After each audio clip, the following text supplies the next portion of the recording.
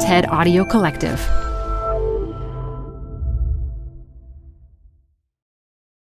Hi, I'm Debbie Millman.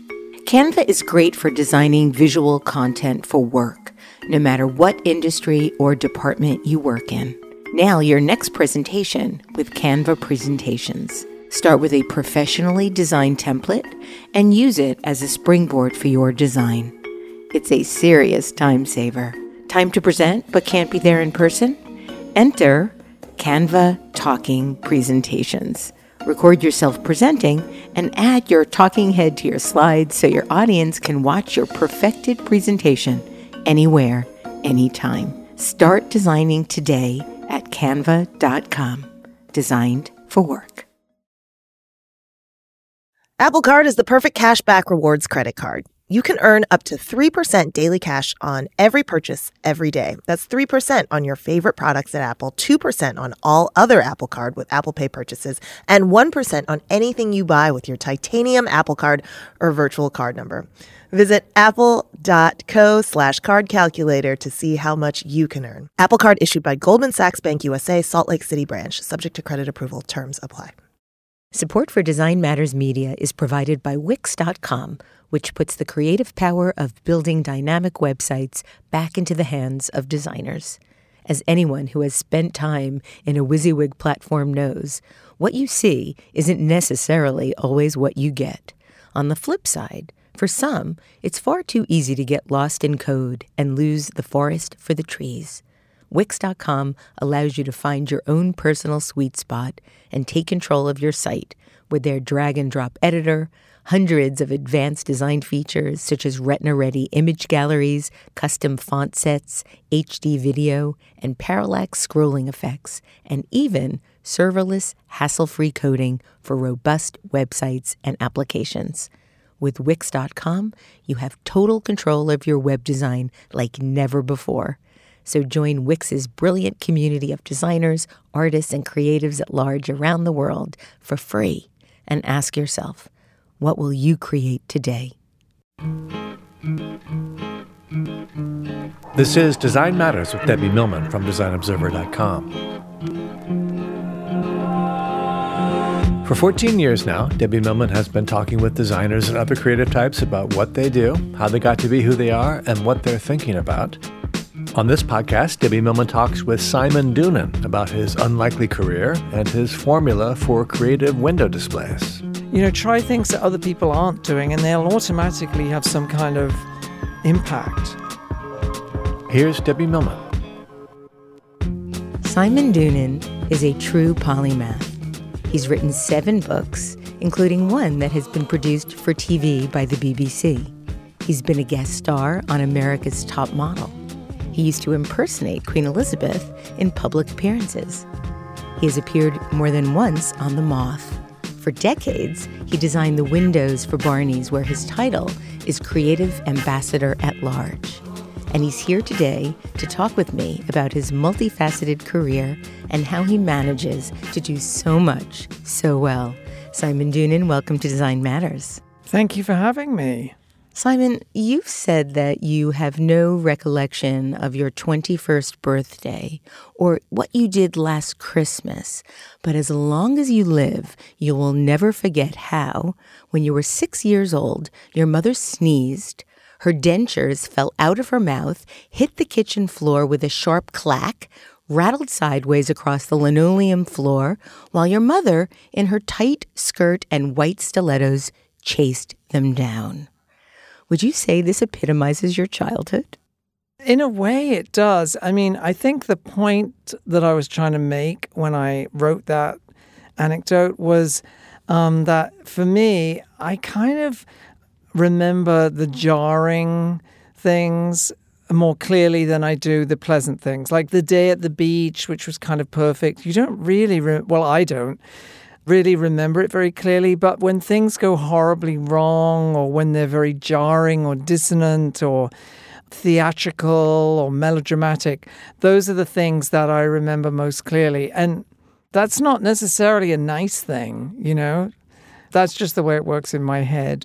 She was in her 30s when she had all of her teeth pulled to get her dentures. Why did she do that? Well, back then, after the war, like post-war England, it was very sort of squalid and deprived. And it was the 1950s after the war. It was not an abundant time. I think a lot of the reparation money was going to Germany, to countries in Europe. And in England, we still had rationing. And my recollection is that most adults over the age of 25 had dentures. There were dentures everywhere, like soaking in glasses everywhere. We lived in a 2-room flat with no kitchen and bathroom. My parents had cardboard in their shoes. I'm not complaining. I'm just saying I've seen things go from that kind of grim post-war thing. And I think that's why the 60s was such a sharp contrast. I was actually interviewing Paul Smith the other day, and I said to him, why do you think the 60s had that look? You know, the Carnaby Street thing. Why did that happen? And he said, well, after the war, everybody was very threadbare. And so the mod kids, it was a way to rebel, was to wear these very persnickety, tidy. If you look at those early pictures of David Bowie when he was a mod, it's just so neat, because everything seems so threadbare and chaotic. You were born in what you've referred to as a grotty, gritty, post-war industrial town called Reading, which is just outside of London, the same year that Queen Elizabeth II ascended the throne. As you've mentioned, you lived on the top floor of a dilapidated rooming house in a 2-room flat. And your father made furniture out of orange crates, I believe. But you've said that poverty is vastly underrated. Why is that? My parents always looked upon that time when we lived in that little garret as they always said, oh, that was a really happy time. We were very happy then. They both fought in the Second World War. They were happy just to have a packet of cigarettes and some boiled potatoes and just to be free at the end of the war, because not having anything is sort of easier than wanting loads and loads of things.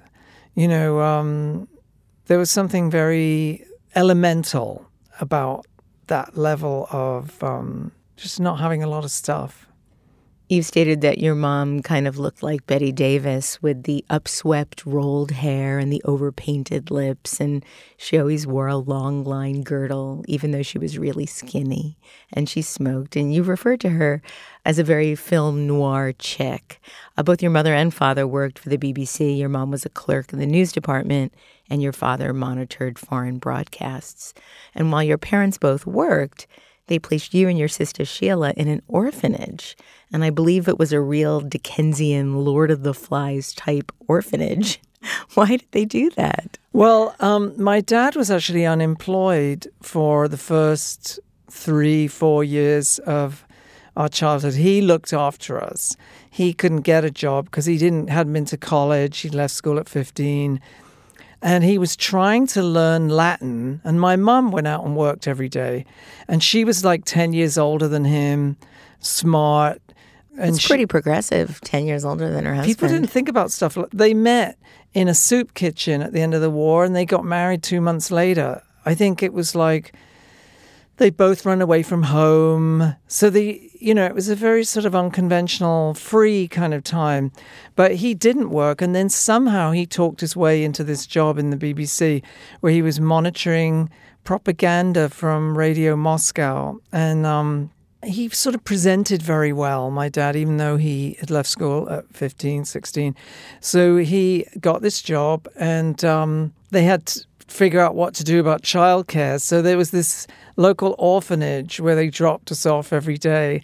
And it was, I'm laughing, but it was very grim. And my sister and I still talk about it, how horrifying it was. Because these are like war orphans and kids with Down syndrome.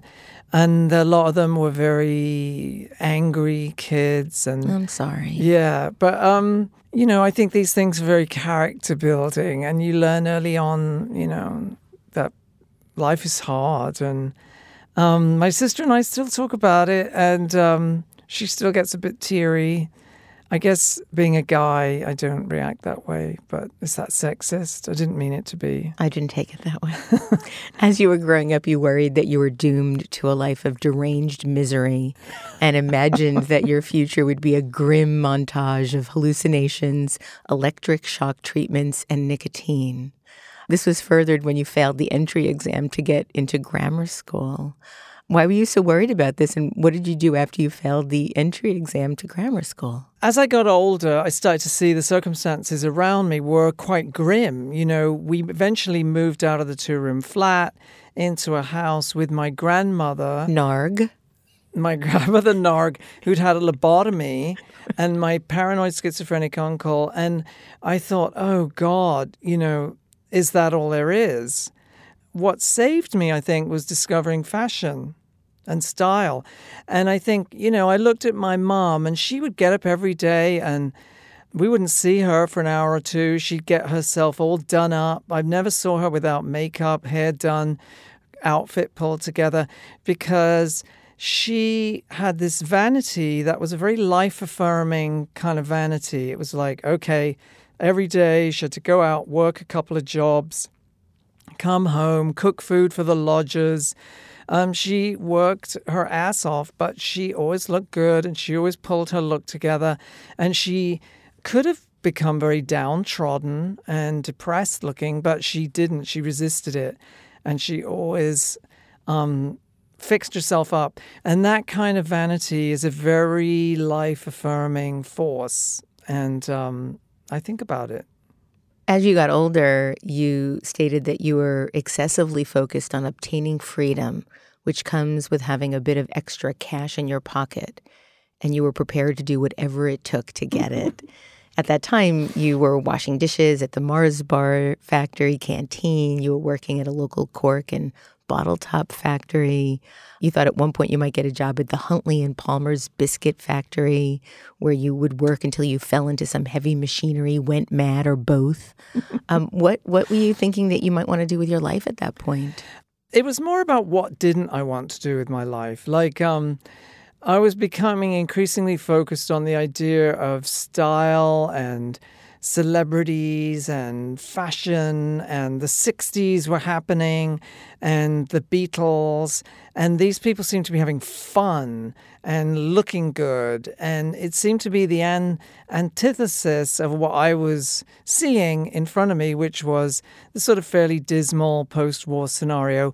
And I did fail the 11 plus, so that meant that when I went to secondary modern school, and then at the age 16, we were all kicked out into the world. And that summer, my mother got me a job at the bottle top factory, and I worked there for the summer. And I thought, you know, I have to get my ass in gear. It was actually very motivating to me to be in these sort of dismal circumstances, and it I motivated myself. Well, you could have gone the other way. Yeah. Given what you were growing up with. Well, being gay was like a big advantage, which sounds weird because back then being gay was illegal. Like, homosexuality was only legalized in 1967. So it was like, oh, you were really a marginal person if you were gay. You know, my dad used to say to me, oh, you know, gay people, they get arrested, blackmailed, put in institutions. Like, and I just thought, oh, yeah, but I'm one of them, blah, blah, blah. Did he know at that time? Probably, I'm guessing, but none of that was talked about. It made me very self-motivating. So I thought, I have to get to college, and then I can, and then I can, and then I can. So I became quite driven at a young age, and I went to Manchester University and purely bootstrapping it myself. You know, I couldn't understand why the other kids at the grammar school were not paying attention. How are you going to pass your A-levels and go to college? You could be stuck in this town forever if I was very goal-oriented simply because of having sort of been to the bottle top factory. Before you got to Manchester, you had a bit of an epiphany while crawling around the floor of your parents' bedroom in search of your missing cat. You happened upon what you referred to as the very meaning of life, or so you thought at the time. Can you tell us what you found? Yes, I found a copy of Nova magazine. Actually, my mother subscribed to Nova magazine, and Nova magazine was a progressive, groovy, switched-on fashion magazine that had articles by Kenneth Tynan and Harold Pinter and great fashion editorials that were very sort of fashion-forward and avant-garde. We're talking like 1967, 68. And so, you know, here was this other world that was half an hour away by train where these people were leading these glamorous, trendy, fabulous lives. So being trendy to me seemed like the antithesis of being dismal and locked up in a lunatic asylum or working in a bottle top factory. So I was looking for this alternative universe that was all pristine and courage and Saint Laurent and fun and glamorous. I thought those people are happy. Well, you went to Manchester after that, but you studied psychology and art history. Why not fashion or something a bit more creative? It never occurred to me. Like back then, going to art college, which I was considered beneath going to university. If you could get into university, you went. It was purely, if you can get into Manchester University, go, because it's good. After college, you worked at a department store in a town called John Lewis with a friend who looked like Ziggy Stardust. Was that James Biddlecombe? Well, actually, I went home after college and actually got a job in demolition because it paid more money. And then I did that for a while. Wow. And it was just horrible. We were demolishing public toilets. It was one of the most gruesome jobs. Like with a jobs. sledgehammer? You were like pounding things and breaking things? And one day I remember thinking, this is just not moi. And I don't mind if I take a pay cut. I'm going to work in the local hokey little department store. And there was a John Lewis store in Reading. So I got a job at John Lewis in the department store. And my best friend, who I'm still in touch with, he went on to become like a big drag performer in London. And then now he's a cabaret performer. And that is James Biddlecombe? Yeah, his name was James Biddlecombe. Everyone knew him as Biddy. He became quite well known in the 70s, 80s, and he still performs. He and I actually went to Butlins, which is an extraordinary experience that not many people seem to have had unless they're very working class. It was what working class people, if they were going on holiday, they would go to Butlins. There were these weird Butlins holiday camps. I mean, I guess the only equivalent thing would be those Borscht Belt places like the Neverly. Okay. Like they would have plastic parrots and plastic flowers hanging from the ceiling over the swimming pool. And I think that's where I got interested in display. It was extremely tacky, lowbrow kitsch, not ironically. And that's where I think I got interested in display, was going to Butlins with Biddy. Anyway, so flash forward, early 70s, we're both working in this department store, and we just basically got on the train and went to live in London and lived in a squalid bedsit, which is like a studio apartment minus any amenities.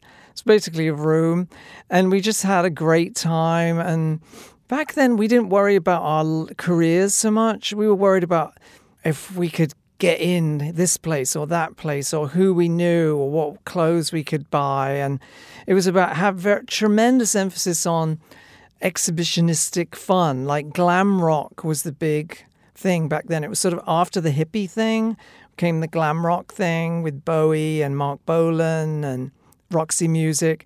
And we were very into that, getting done up and going out and raging on the town. So tremendous emphasis on social life and not thinking much about career. And then bit by bit, I got interested in the window displays, and I got to know the guys who changed the window, and they introduced me to other people, and that's how I got into window display. So it was like, being a salesperson is fine. You don't have to, anybody can do it really if you've got an interest in fashion. But the window display thing was a little more interesting. There was more to do. I liked being busy. So bit by bit, I began getting sucked into the wonderful world of window display. And is it true that you started doing window dressing just by going into stores and asking who does your windows? Well, my first window job was at Aquascutum, which was like Burberry. It was a heritage company, very sort of frumpy, conservative. And that's where aristocratic people bought their raincoats. The Queen would wear aquascutum twin set, sweater set, and a tweed skirt when she was off walking the corgis in the heather. So I worked at aquascutum, and it was interesting. I learned a lot, especially about men's display, putting suits on bust forms, carding shirts. There's a lot of technical stuff with men's display in particular. And I wasn't designing the windows. I was like a trimmer, what was called a trimmer. And so then after that, I went to work at Turnbull and Asser, which was a sort of a very heritage-oriented company. And I used to do the windows, but I was also the shirt delivery person. I used to deliver shirts to hotels for rich clients. And by then, I started doing freelance jobs. So I would be walking down the street and I'd see a little boutique, the way you would in Brooklyn or the East Village. You see a small shop, and I would just go in and say, "Oh, who does your window? I'll do it for £5 or something like that." And so I built up this little repertoire of window freelance jobs in addition to my main income from Turnbull and Asser. And I had a couple of really great freelance jobs. A lot of them were very lower level dress shops in shopping malls. And then I had these two great ones. One was Tommy Nutter, who was the first trendy tailor on Savile Row. He's the one who designed Mick Jagger's wedding suit when Mick Jagger got married to Bianca Jagger. Yeah. She was wearing a white Saint Laurent suit with the big hat. The famous pictures of them online. Still, people look at those pictures and say, God, they look most great. Glamorous couple And so of all glamorous. time. And Tommy Nutter made Mick's suit. And all these rock stars and people used to come into Tommy Nutter's, and I would change the window there. The other one was Shirley Russell, who was the wife of Ken Russell. And Ken back then was an extremely important filmmaker, influential filmmaker who made Women in Love, The Devils, The Boyfriend, a great number of films. And they were all sumptuous and beautiful films with amazing costumes and incredible visuals. And a lot of that came from Shirley Russell, his wife. So she had this store on Portobello Road that would sell vintage clothes that they'd used in the films. They would rent things. It was a high-end vintage shop called The Last Picture Frock. And I used to do their windows. And that was really fun because the clientele were these super groovy rock chicks who would come in and buy a vintage Poiret dress. And then from the Savile Row freelance job, I was in there one day and this guy came in and he said, "Oh, did you do the window?" And I said, "Yes." And he said, "It's really cool. It's so great." And he was American. And he said, the window was actually these tuxedos with stuffed rats. The trash like real cans stuffed and the rats trash with little cans. wing collars and trash cans. So it was like the idea of trash and rats, but with these super swanky tuxedos with these stuffed rats and little wing collars on like Downton Abbey on the rats. And so he said, "That's a really twisted window. You should come work for me." And so I went home to Biddy, my roommate, and I said, he was getting ready to go do his drag act. And I said, "Oh, some guy offered me a job in LA." And he said, "Where's that?" And I said, "I don't know." And literally that gives you some window into how feral I was and how feral my roommate was. We just vaguely knew. Because in those days, if somebody flew to LA, they didn't come back. If somebody flew to Australia, you didn't see them again. It wasn't like now, fly here, fly there. So it was a really long way away. And anyway, I thought, God, maybe I should go. And I just packed a bag and went to live in LA when I was 25 on my own with the promise of this job. And I got there and it was just a tiny little store with these two little windows. That was Maxfield's. And that was Maxfield. And was it Tommy Pierce who actually came and found you at your store in Tommy London? Pierce is one of the most creative retailers in America. He's a real visionary. He was in LA. He had this little storefront near the Troubadour, and he brought in the most interesting designer clothes, and he had this great clientele in this funny, quirky little shop. He's a real retail visionary who should be celebrated for that. He brought in the first person to bring in Japanese designers, Alaya, Armani. He brought all that stuff to the West Coast. And he had the most incredible clientele. Like, it was everybody from Cher to...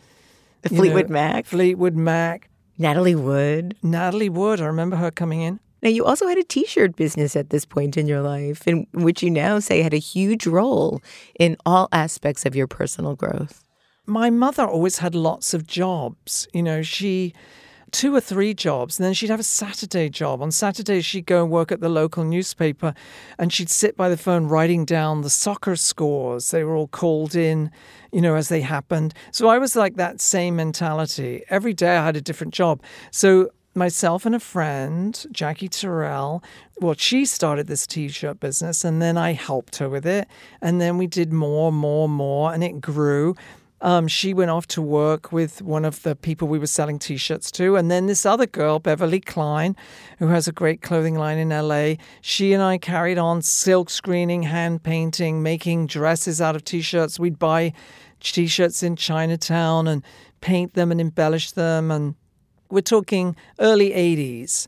So, embellished T-shirts. And I learned how to silk screen and hand paint and which inks to use and how to wholesale. And I always say I learned a lot of practical experience because, we were so excited to get our first order from Judy's, a chain store in LA. And so we shipped it off, and then we were wondering, like, when are those people going to pay us? This isn't fair. And I finally plucked up the courage to call, and I said, you haven't paid us. And they said, are you the people that didn't send an invoice or any return address? So you learn a lot of practical experience having a T-shirt business, how to make drying racks out of clothespins and elastic. You said that you don't know why people bother to go to fancy colleges. Everything you need to know about life and more could be learned through the operation of a T-shirt business. Yeah, that is 100% true. Like, I think of the practical stuff that I learned, how to get things done in the right order, how to get things done quickly, anticipating problems, all the things that serve you really well in life. I learned having that T-shirt business, and I think it set me up well for my job at Barney's. Well, you stayed at Maxfield for 8 years. What made you decide to move to New York City? Well, I would probably still be there. I stay at places a really long time. I'm kind of inert once I get comfortable. And I loved Maxfield.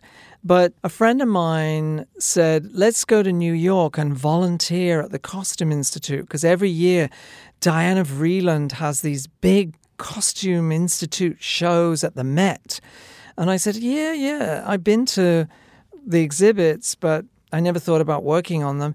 But I'm not volunteering. Hello, I'm a professional display person. I would take a job. I'm not volunteering. Hello. So, and I should say at this point, it was the middle of the AIDS epidemic, just really getting going. And a lot of our friends were dying. And it was a really grim time that is hard to describe to people who weren't there, but it was horrible. Just imagine. I lived in New York City in Manhattan. Yeah, during the so 80s. all of a sudden all your friends are dying. Yes. It's terrible. Yes. So we went to New York, and I talked my way into a job at the Costume Institute with Diana Vreeland, working on an exhibit called Costumes of Royal India in 1985. And for like 4 months, worked at the Met. She wasn't there a lot. She came into the watch what we were doing at the exhibit. She would make hilarious comments on the way the mannequins were being positioned. Like and what? Tell us give us one little tidbit of Diana Well, I remember Vreeland. she was looking at my job on Costumes of Royal India was display designer. So I had to sort of figure out what mannequins were going where, which their arm positions would be, try and create vignettes and tableaus with these endless array of mannequins all wearing bejeweled saris, turbans. And Diana Vreeland would come whooshing into the room, and she would say, they look like they're waiting in line at the A&P, or something like that. And you think, oh, God, is that a good thing or a bad thing? And then she kept making all the painters repaint the walls of the exhibit. And I remember they kept repainting the gift shop, which she wanted painted gray because all the rooms were painted these vibrant Indian colors, magenta, cobalt blue, blah, blah, blah. But the gift shop was going to be gray. And they couldn't get it right. And she'd go in and say, not that gray. I want the gray of Quakers. And like they'd be thinking, because she didn't use Pantone chips. And she was a very inspirational figure. And, you know, you got to remember, this is a woman that Irving Penn, Avedon, Brodovich, you know, Verushka, Twiggy. She discovered, made, created the eye, the fashion vision, what things should look like in those Harper's Bazaar and Vogue when she was the editor there, with incredible bravado and panache. And, you know, she was an unconventional person, an unconventional thinker who worked in a conventional place. You know, she was in the Met, in a museum. She was this very unconventional visionary. So that was a thrill to be around her. How did you get your job at Barney's? Well, at the opening party back then, they did have an opening gala back then, but it was a small dinner and it was socialites and people like Paloma Picasso or Pat Buckley, whoever the socialites were back then. We're talking mid-'80s. And then there would be this disco afterwards on the Temple of Dendur that the hoi polloi could buy a ticket to. So you could, you know, I didn't go to the dinner. No, you know, just this very shishi group of people went. But I thought, I'm going to splurge and spend $100 on a ticket for the after party, which people didn't call it that then. But I went with Suzanne Bartsch. I remember she was my date. And John Badham, who was a fantastic fashion personality who created that line Go Silk. And so they were my dates, and we had a great time. And John introduced me to Gene Pressman, who was one of the owners of Barney's. Yeah. And he said, oh, I know your windows. You do those sort of unconventional, crazy windows at Maxfield. Because that was my reputation, that I had done these rule-breaking, unconventional, punky, edgy. That was my thing. There was enough people doing conventional, glamorous, stylish windows. I wanted to do crazy things that hadn't been done in window displays before.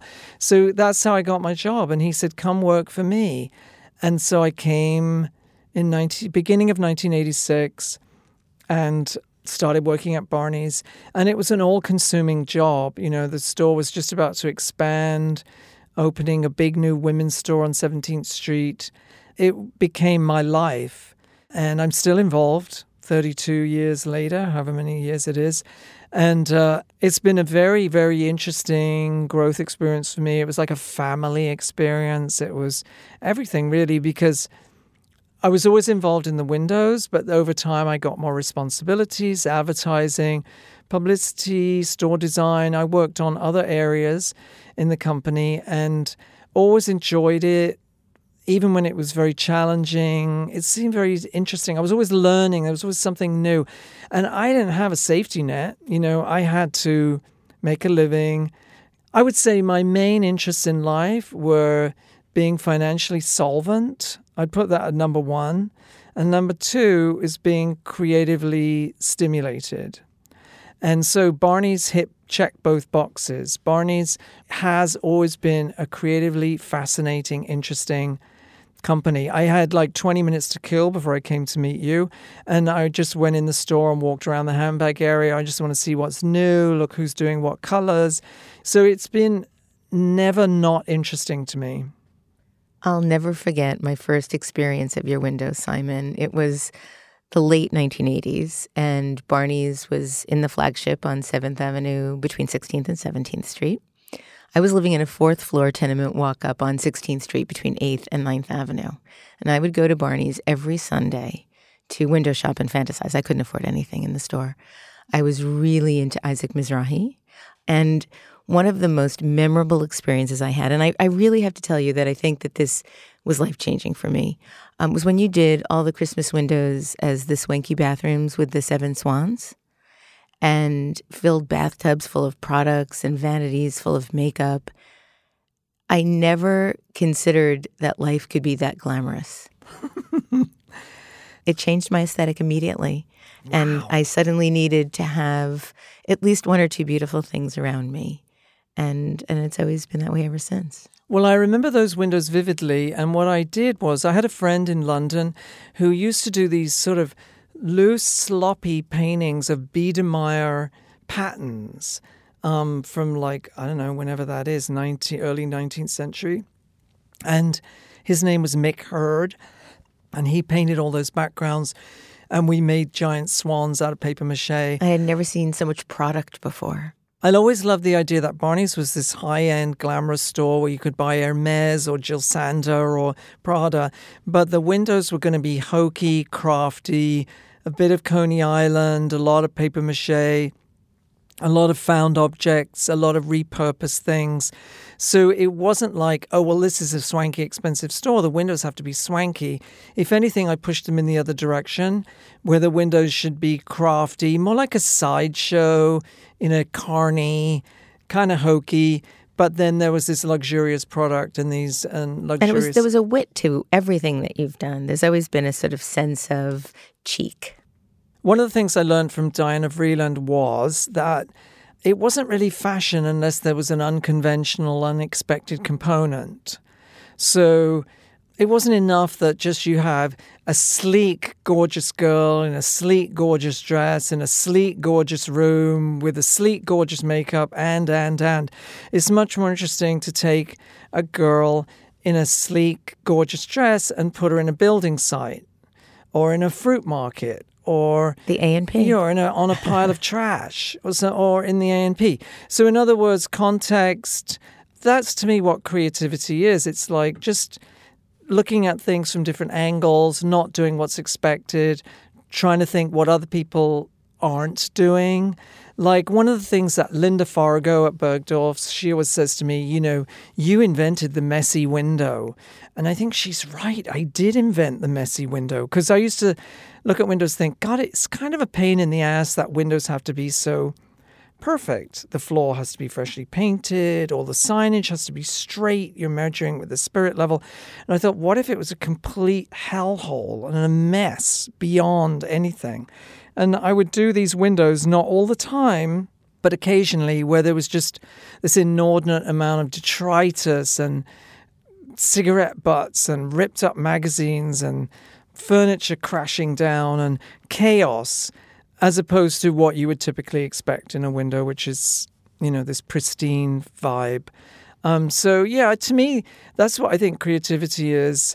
Looking for things that other people aren't doing, looking at things in fresh ways, taking things out of context. It's almost formulaic. If you're working in advertising or display or, try things that other people aren't doing and they'll automatically have some kind of impact. Your first book, Confessions of a Window Dresser, came out in 1998 and jump-started your career as a writer. And you wrote columns for the New York Observer for 10 years, a column at Slate titled Getting It Right, and you've written 6 more books. You have a new book coming out in June. One of your books has been turned into a television show on BBC, yet you never thought or fantasized about being a writer. How did it first come about? You are such a good writer. I've been laughing out loud while reading your books over the last couple of weeks. Yeah, it was very unexpected to me. I put together all my imagery for this book, Confessions of a Window Dresser, and this wonderful guy, Nicholas Calloway, who owns Calloway Publishing. Who did Madonna's sex book? Yes, Nicholas Calloway. Yeah. He did Madonna's sex book. And he said, you should write an introduction. And I wrote it and sent it in. And he said, oh, my God, you're hilarious. And write more. And it became text-driven. And then I sold the rights to Madonna. And then I got my column from The Observer, as you said. And it was unexpected to me, but it was very fun and like learning a new language or something like that. So I enjoyed it. It made me actually very appreciative of my retail work. Like I loved my job at Barney's. I appreciated it. You get out of the house. You work in collaboration with other people. Writing's very solitary. So it actually had a very generalizing positive effect on my life, my involvement in writing.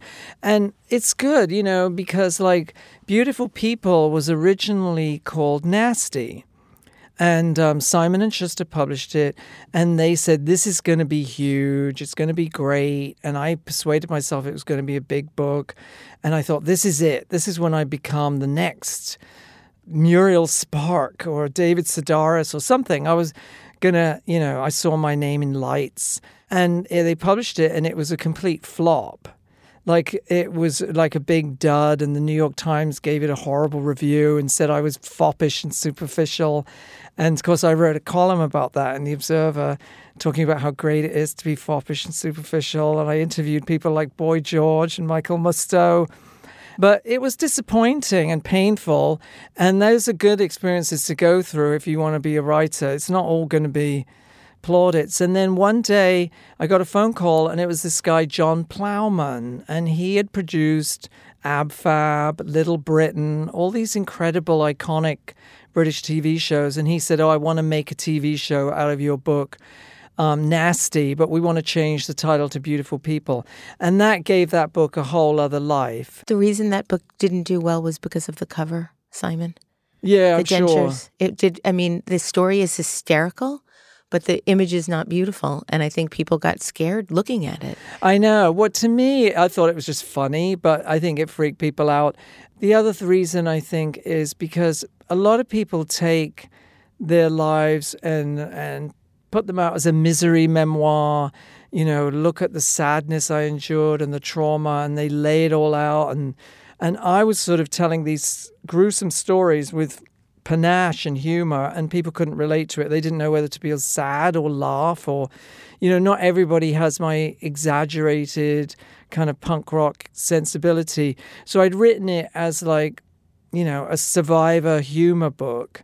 Whereas if I'd written it as like, woe is me. Finally, here I'm telling the story of my background and, the really dark moments, and package it that way, it might have been different. But, it's good to go through those things. You have to learn to be resilient.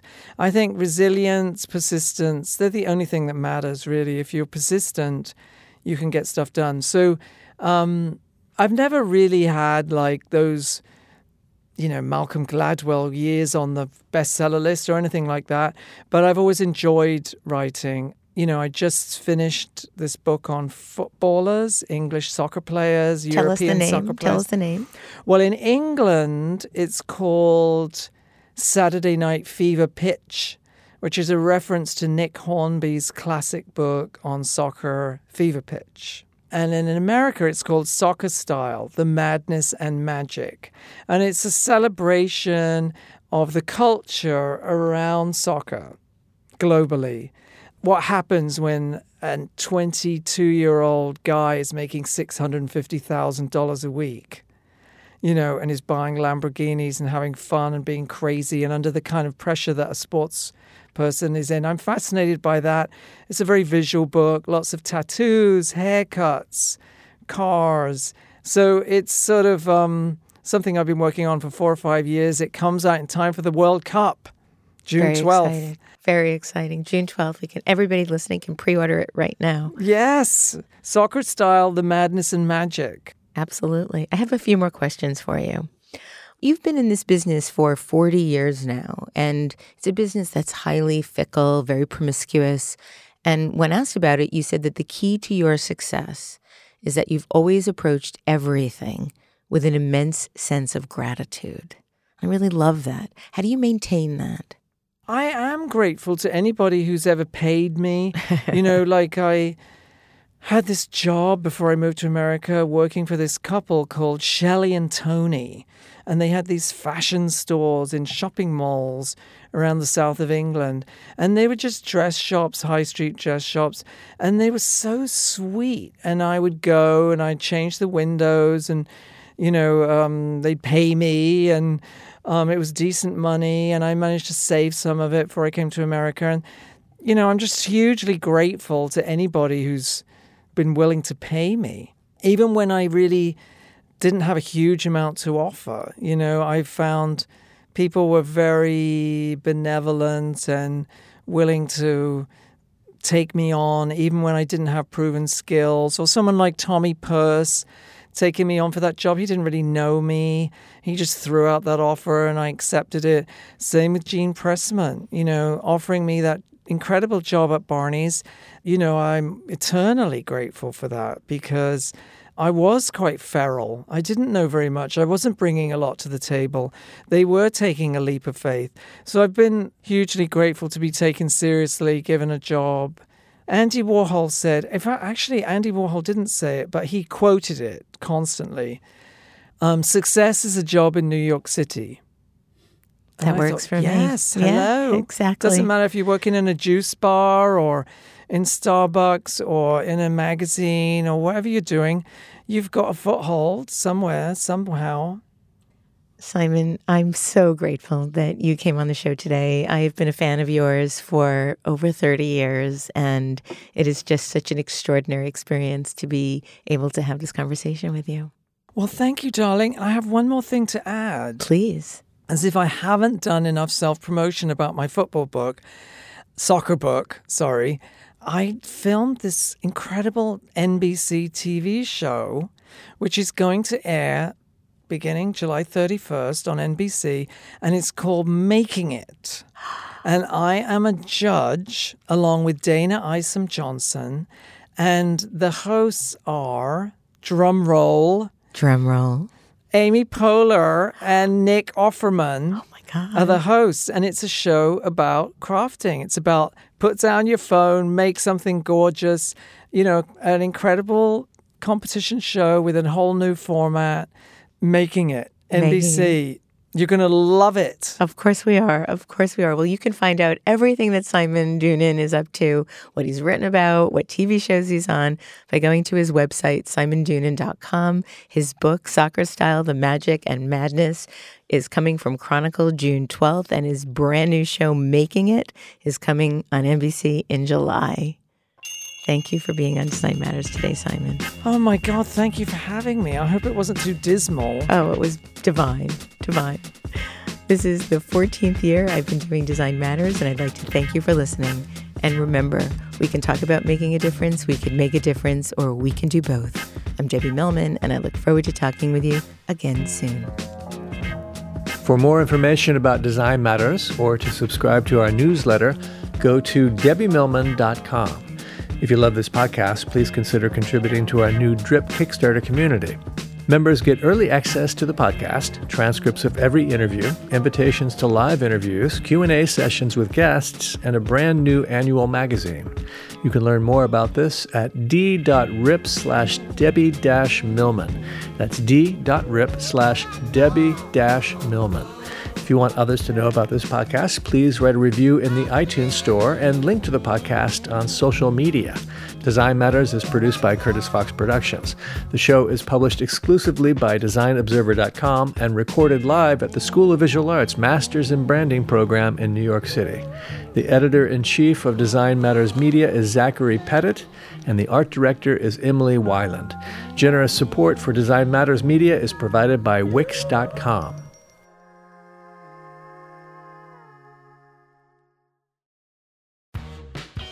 You're growing a business, and you can't afford to slow down.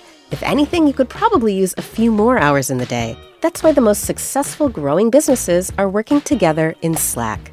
Slack is where work happens, with all your people, data, and information in one AI-powered place. Start a call instantly in huddles and ditch cumbersome calendar invites. Or build an automation with Workflow Builder to take routine tasks off your plate, no coding required. Grow your business in Slack. Visit slack.com to get started.